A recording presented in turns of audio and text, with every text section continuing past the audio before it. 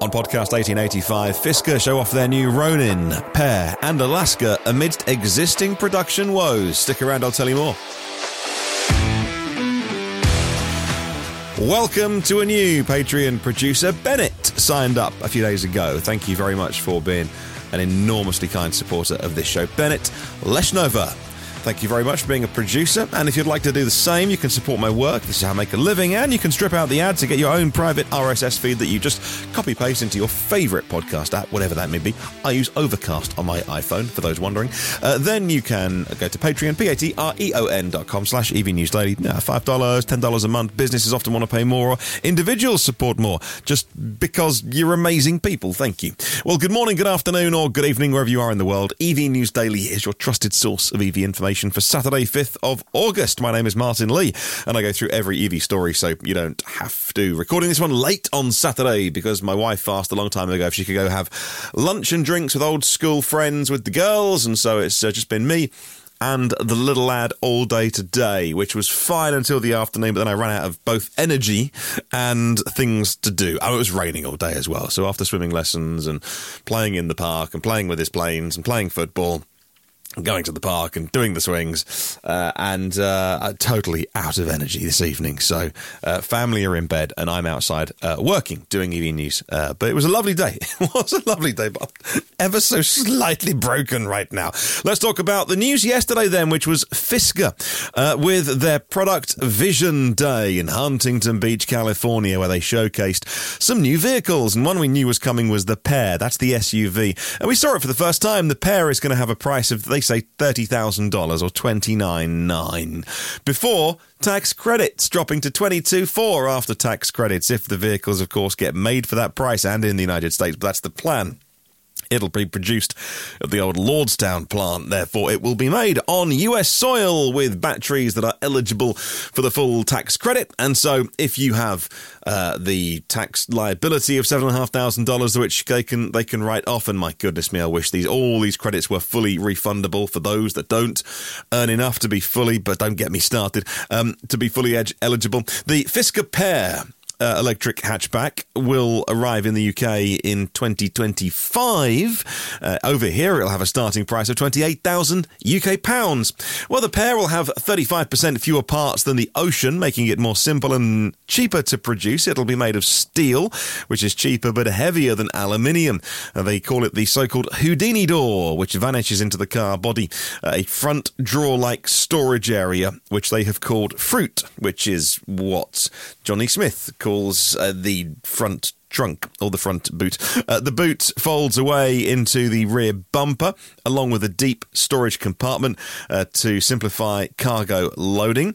There's a central computing platform with more centralized ECUs, reduces material cost and increasing performance. That's the beauty. If you are Fisker and you are designing a car from scratch, and you're going to the best suppliers out there, and, not the suppliers that want to sell you a million different ECUs and loads of cabling and wiring looms around the car, the way the cars have always been built, but a very simple central processor, high voltage system, reduce the cost. That's what you can do if it's a blank piece of paper.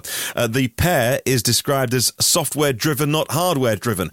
And long-term listeners of this show know that I've been banging the drum for a long time. The way that electric vehicles are going, it firstly allows new startups like the Chinese, like brands like Lucid, Rivian, Fisker, to come from nowhere and create something. But also, I so believe it will seriously commoditize vehicles. And I know that CEO of Ford, Jim Farley, said recently, we're not going to get into that game. We're going to, we've got a strong brand. We can charge for our vehicles. I get it. I get that. I just disagree that I think that when anybody can make anything, and electric motors, batteries, and, simple computer and a screen is all you need to make a really great car, and you don't care about driving dynamics and how the thing is tuned, etc., because most people don't, let's face it, then it enormously commoditizes the automobile. And so they'll then have brand association. So you'll drive a Mercedes because it's built well and because of all the things that you think Mercedes-Benz stands for. Or you'll drive it because it connects with your life, because of the smart speakers you use at home, or because it's the cheapest out there. And you don't care that Fisker is a name that you've never heard of. And if these vehicles are software-driven vehicles, not hardware-driven vehicles, if that makes sense, connectivity becomes, more important. The interior, very Spartan, focusing on utility rather than luxury. It'll seat 5 or 6 people. The Pear SUV, 2 battery sizes, the smaller one up to 150 miles of range, the larger one up to 300 miles of range. They say the smaller pack will be popular amongst city buyers.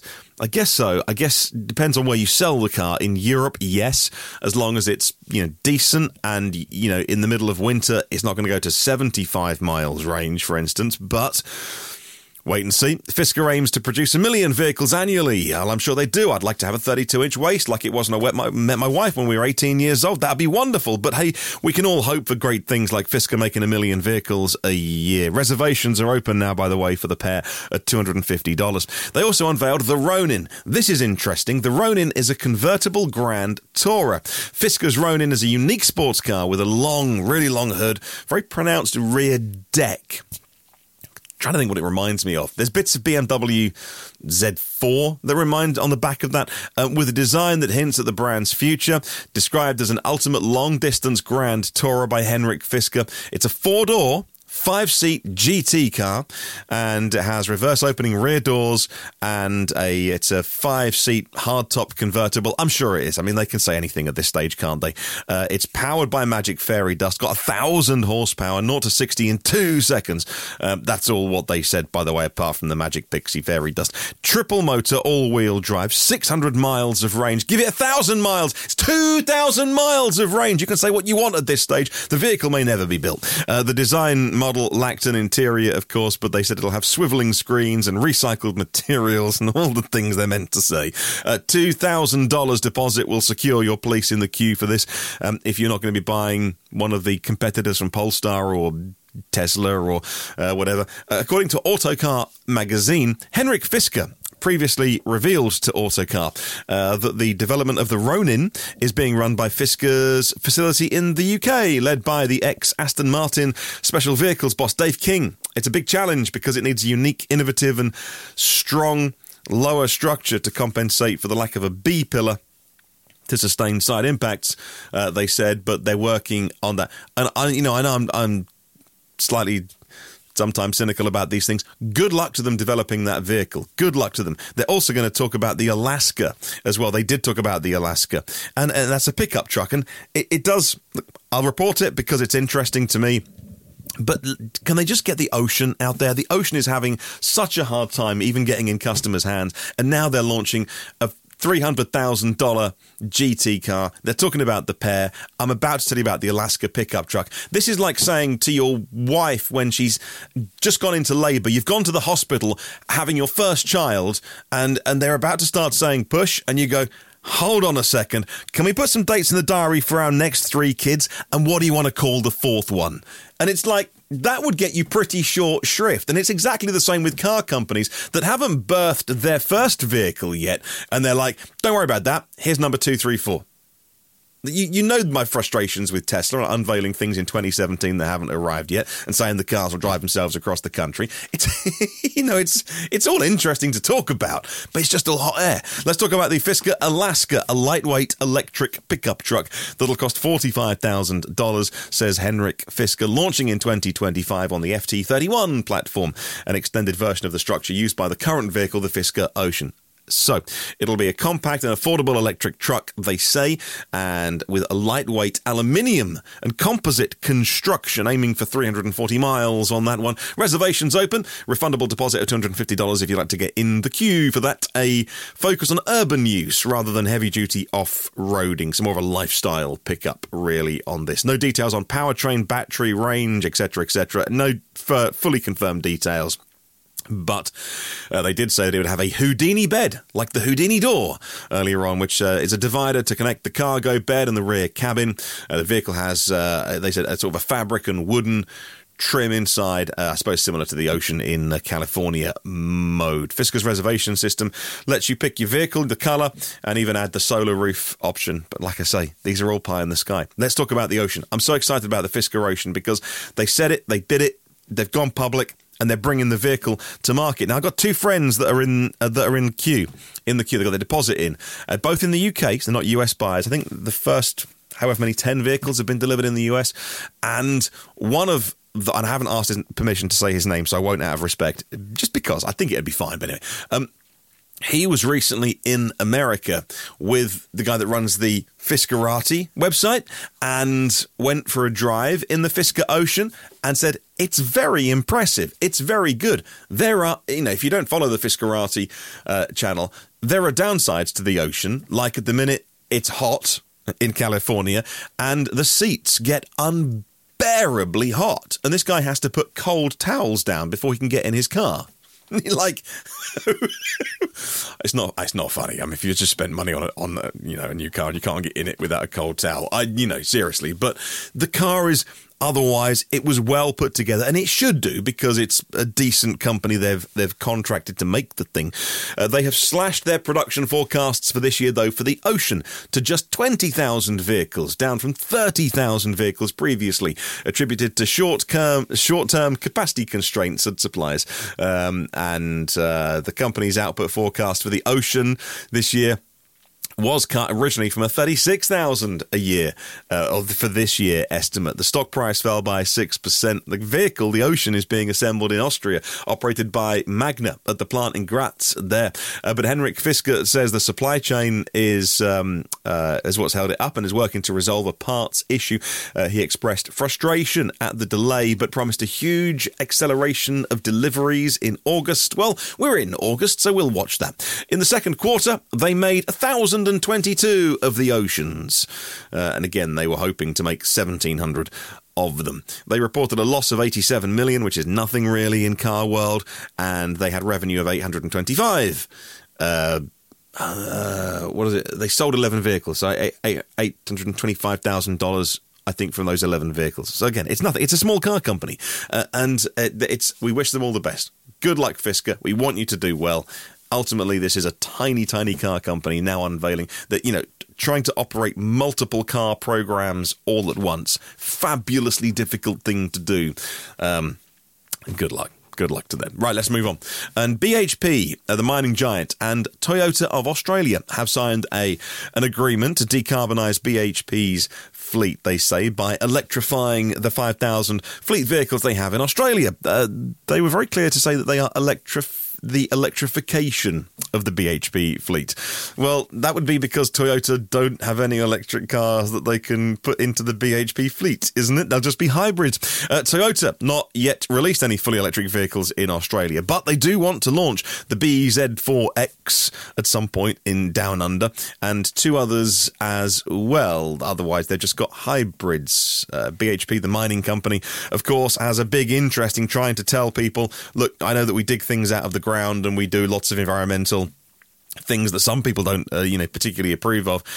But we're doing our best to go green, replacing our diesel haulage trucks with electric ones, trying to reduce our emissions, etc., etc. But still, doing a deal with Toyota to electrify their fleet, that's only going to end one way, and the answer is hybrids, and that's a cop-out. Which is a shame. Let's talk about some real EVs and batteries that go in them. The global EV battery consumption that witnessed a huge rise in the first 6 months of the year. A 50% increase on the same time last year. The numbers on EV growth, battery growth, etc., it's just all so impressive at the moment. I know that there's been a bit of a wobble and some people are seeing dealers with EVs in stock. Yep, because cars are always in stock, and we've just been so used over the last 8 years to there being a shortage of electric vehicles. Now there might be one at a dealer where you can go along and you like it and you buy it and you drive it home. So that's normal. And so, but because that's happening for the first time, some people are saying,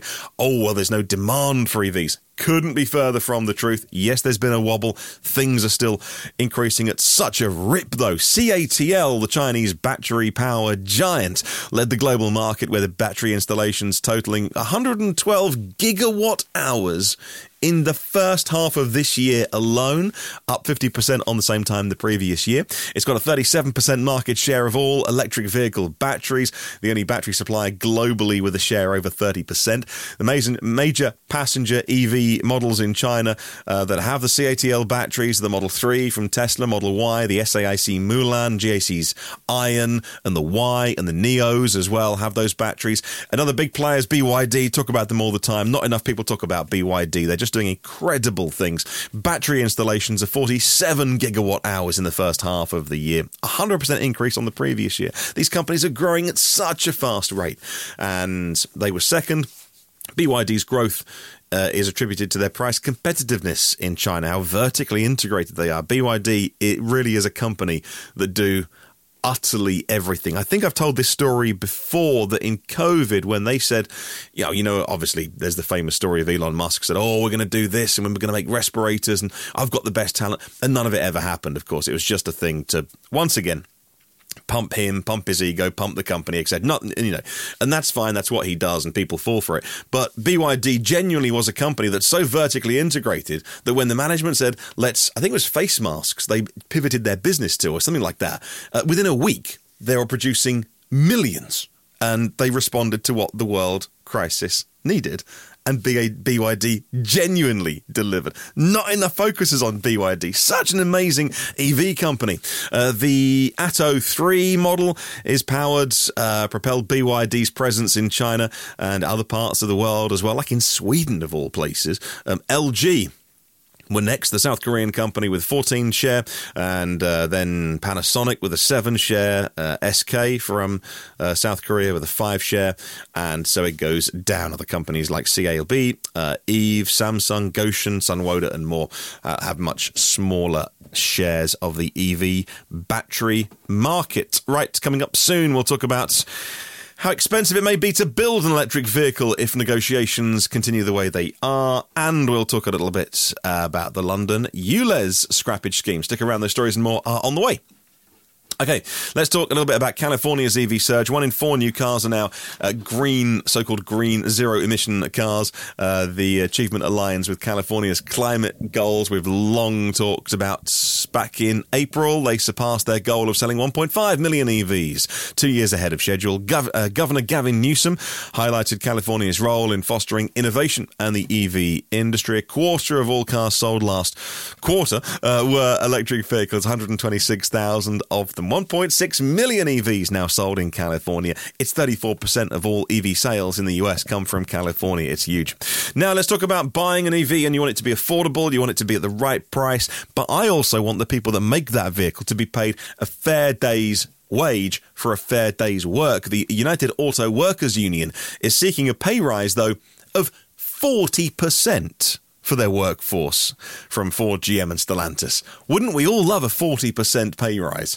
The proposed deal is all part of the shift to electrification, and the demand for raises way more than the previous negotiation in 2019, which was 3% raises plus 4% lump sum payments. Look, I want people to be paid well and get treated well and have union representation if they want it, and to get a fair day's wage. But it's not like inflation's running through the roof in America. It's pegged at 3%. They want to, there might be some more interest rate rises, the highest in 22 years, I think, in the US. But, Europe, here in the UK and the European Union, inflation is running at a much higher pace than in the United States. I'm sure cost of living is getting expensive for everyone. I know that.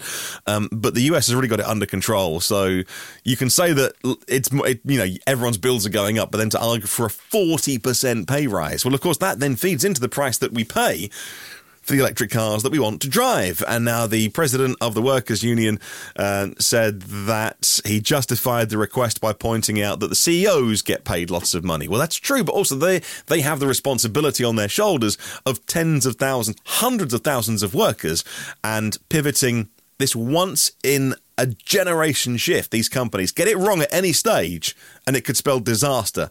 So I'm not saying that they work harder than somebody on the production line. It's just, it's just a different set of things to be remunerated for. But anyway, that it would be a huge impact on if it was going to cost so much more to build vehicles, the price that we would all pay. And then, you know what I'm going to say? Oh, and also the United Auto Workers Union. It's so late, my brain stopped then. That they want to do a 32-hour work week, but get paid 40 hours of worth of pay. Well, wouldn't we all? That would be amazing. Yeah, and so you know what's coming next. You know where I'm going with this. The Chinese don't give a damn about a 40% pay rise for union workers in America. They're going to sell you a really good cheap EV. I'll give you the facts. You can decide whether it's good or bad. I won't tell you my personal opinion on that. You know, I think long-term listeners know I am inclined to the worker. I'm inclined to unions of collective bargaining, etc., etc. So, kind of where I lean, but 40% is a lot, isn't it? Let's talk a little bit about Fiat of Europe standing by their dealerships. Fiat's European head has emphasised the importance of their dealerships, saying that they're the engine of brands like Fiat. And contrary to the growing trend of direct-to-consumer online sales, they believe the significance of the dealer network, especially in Italy, Germany, France, UK, countries like that. They're the face of the brand, they say, the ambassadors, and they need dealers much more than they need online sales. Let's talk about London's ULEZ scheme. London's mayor has expanded the ultra-low emission zone scrappage scheme to more people. To the standard allowance of £2,000, they said, was insufficient for people to buy a compliant vehicle. But despite the criticism, they have carried on with that. Also, they've carried on with a scheme, which many people don't like, because if you drive a very, very... and most cars are compliant now. But if you drive a very old, dirty, polluting car, then you'd have to pay a fee to drive into that zone in a city. And a city like London, which we lived in for many years before we get back down to the beach, 4,000 Londoners die prematurely every year because of air pollution. So I don't have any patience with those people that you see interviewed on TV going, I want to drive my SUV into central London. It's not fair. My rights are being impinged to go and pollute people. And it's like, well, you know, nobody wants to have a close friend or relative, you know, affected by the awful things of air pollution. But all of a sudden, hey, imagine someone who is, got lung cancer because all they can afford to do is live by a main road. And then you might not be saying, I want to drive my SUV because I want to. It's like, kind of maybe think about your neighbour as well. And, it's not gone down well, but there is a scrappage scheme in place to replace your disgusting, dirty old diesels with cars that are more compliant. They're not even new cars. It's like Euro 4 emission standard, which was decades ago. No, it's not quite that, but, and diesels have to be Euro 6, which is still... Just don't drive those cars. The new scrappage scheme, though, I mentioned it at the beginning of the story, £2,000 was deemed not enough. It's now £10,000 per claimant. The standard allowance is £2,000, but you can claim more, I think, in certain eligibilities. Right, a couple more stories. Germany's EV sales are going through the roof. Polestar, Tesla and MG are leading the charge. Battery electric EV registrations in Germany was up 70% last month in July, with a 20% market share of new vehicles were full BEV, and that's really high. And Germany's the biggest car market in the European Union as well.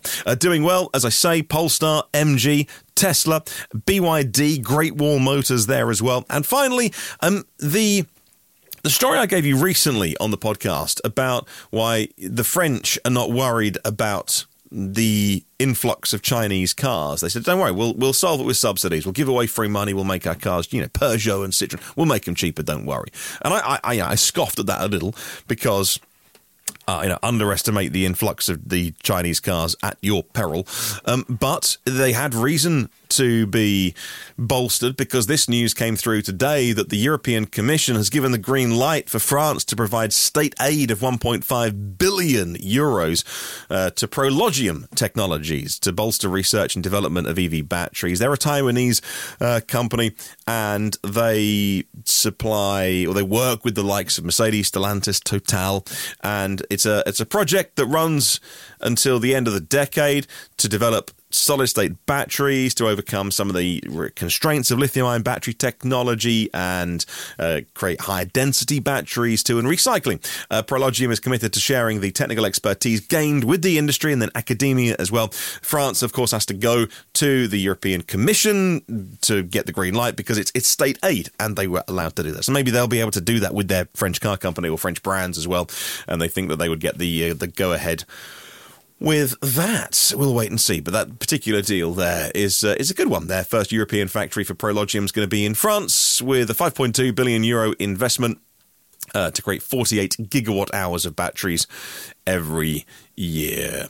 And that's your podcast for today. Thanks to our premium partners, Phil Roberts of Electric Future, Porsche of the Village of Cincinnati, Audi of Cincinnati East, Volvo Cars of Cincinnati East, National Car Charging on the US mainland, and Aloha Charge in Hawaii, Derek Riley from Nevo IE and the Nevo EV Review Ireland YouTube channel, Octopus Electroverse, global public charging made simple with one app and one map, and Lease Plan Electric Moments, providing all the tools and guidance EV drivers need. Have a good and see you tomorrow. And remember, there is no such thing as a short podcast on a Saturday. 25 minutes. Goodness, I'm sorry.